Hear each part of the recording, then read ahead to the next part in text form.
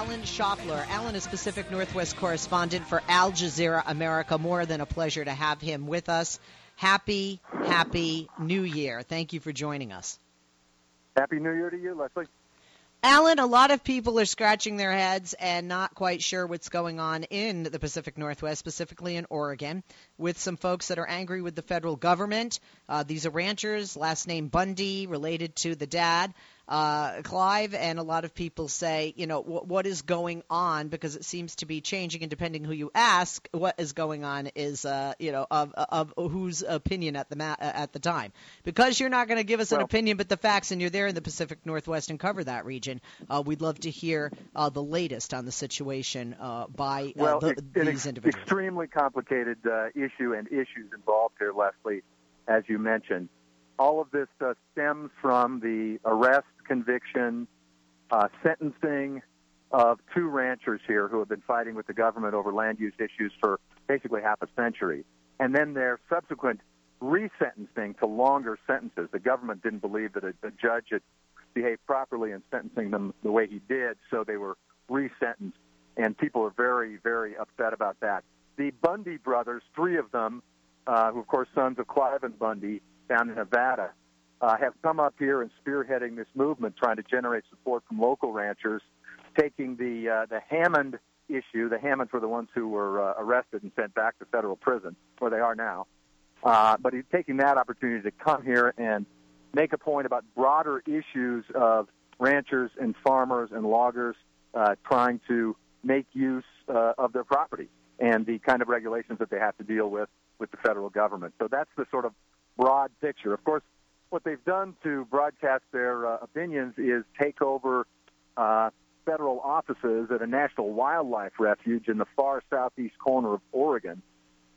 Beautiful but fairly desolate country, and right smack in the middle of nowhere. But they're now occupying the 15 or so buildings that make up the ranch headquarters here.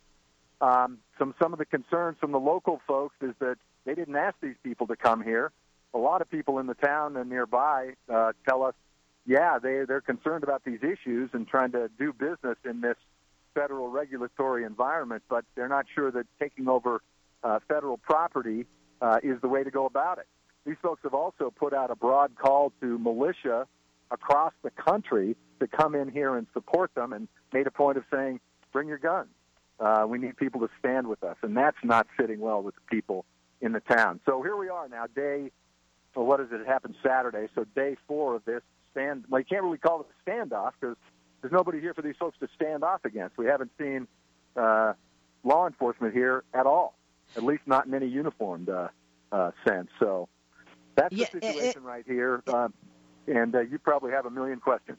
Oh, I do. A couple of things. One, I did hear a lot of people throughout the day in that area who were angry and are like, why are they here? These are outsiders. We don't have a complaint. Get off our land, in other words, as you had mentioned. I also heard that they were quoting from the Book of Mormon.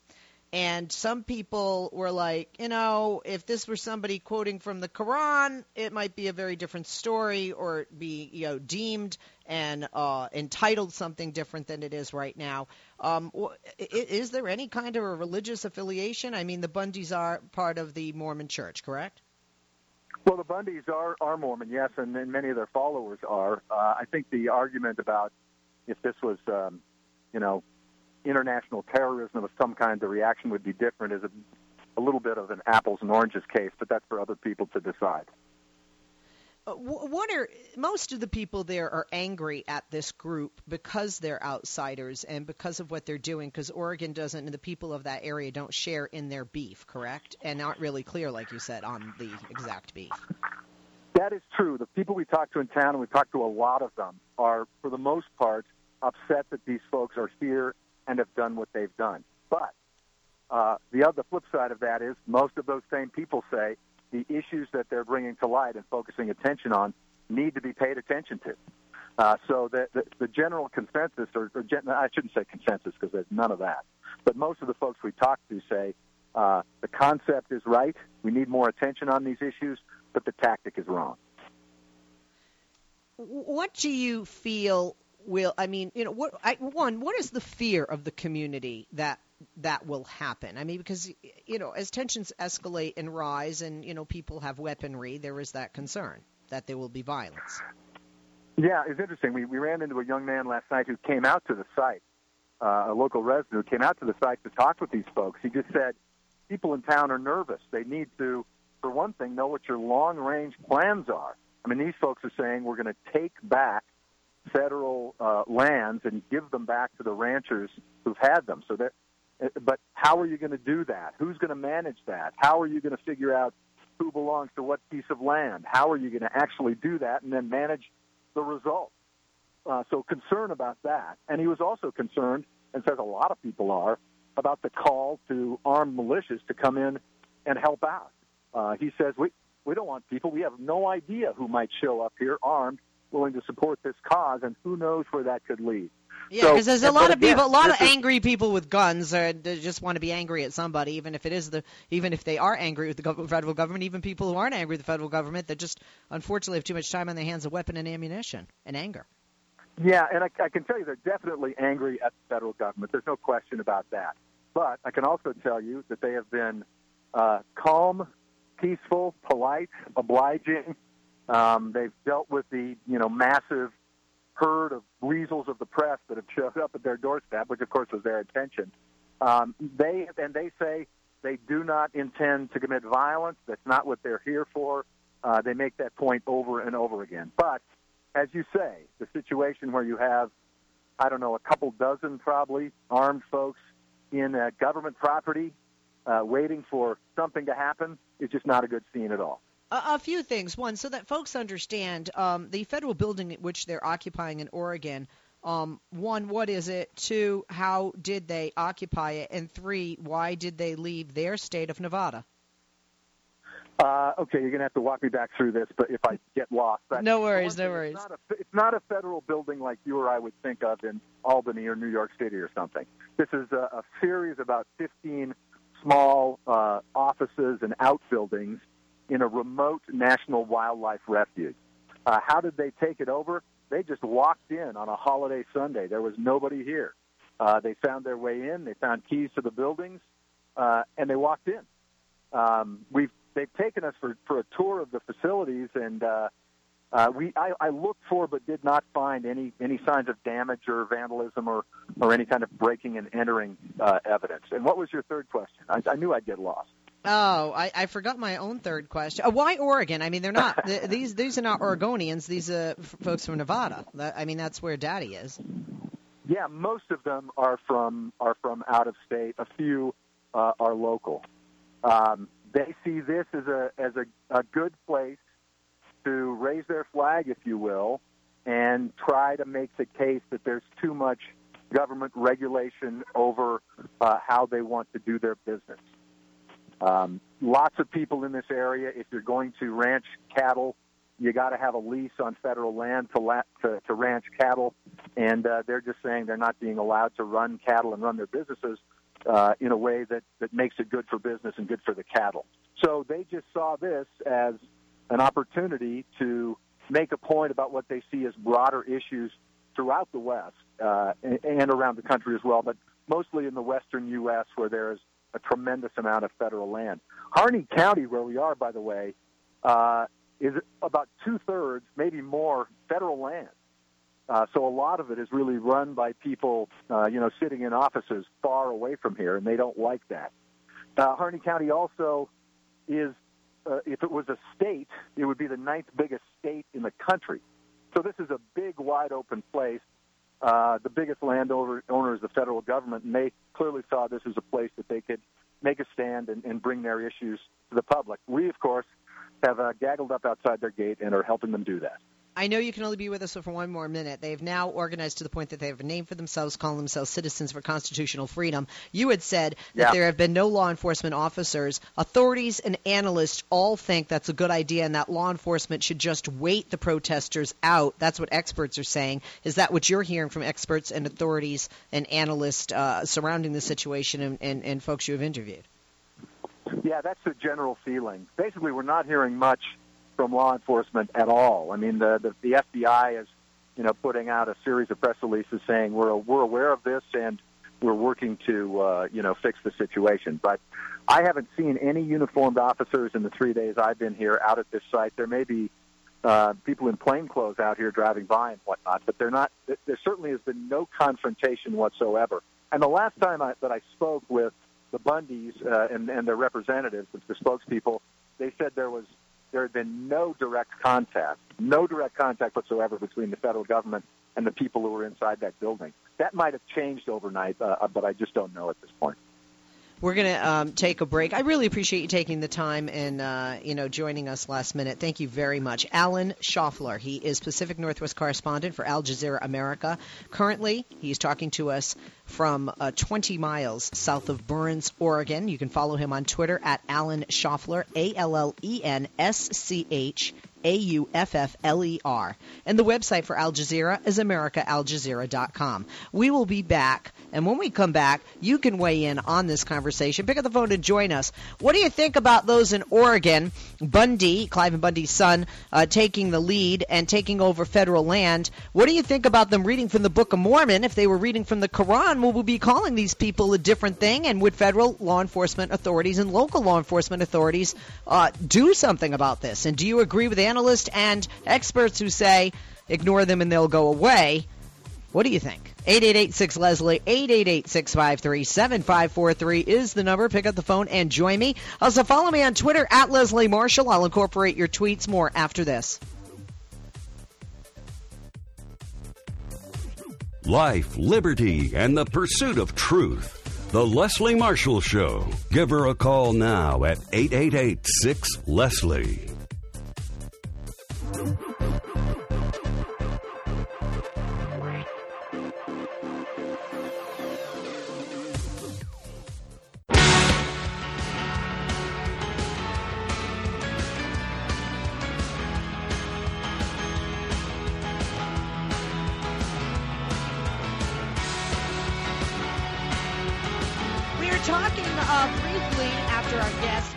Segment here. Join me at 888-6-LESLIE, 888-653-7543. Pick up the phone and call me. Where you're talking about Bundy and his gang, who have now given themselves a title, and how they have taken over federal land and property in Oregon, even though they're from Nevada. The people of Oregon don't want them there. Law enforcement aren't doing anything about this right now. They're kind of thinking ignore them and they'll go away. They've been peaceful, this group, thus far. Let's hope it stays that way.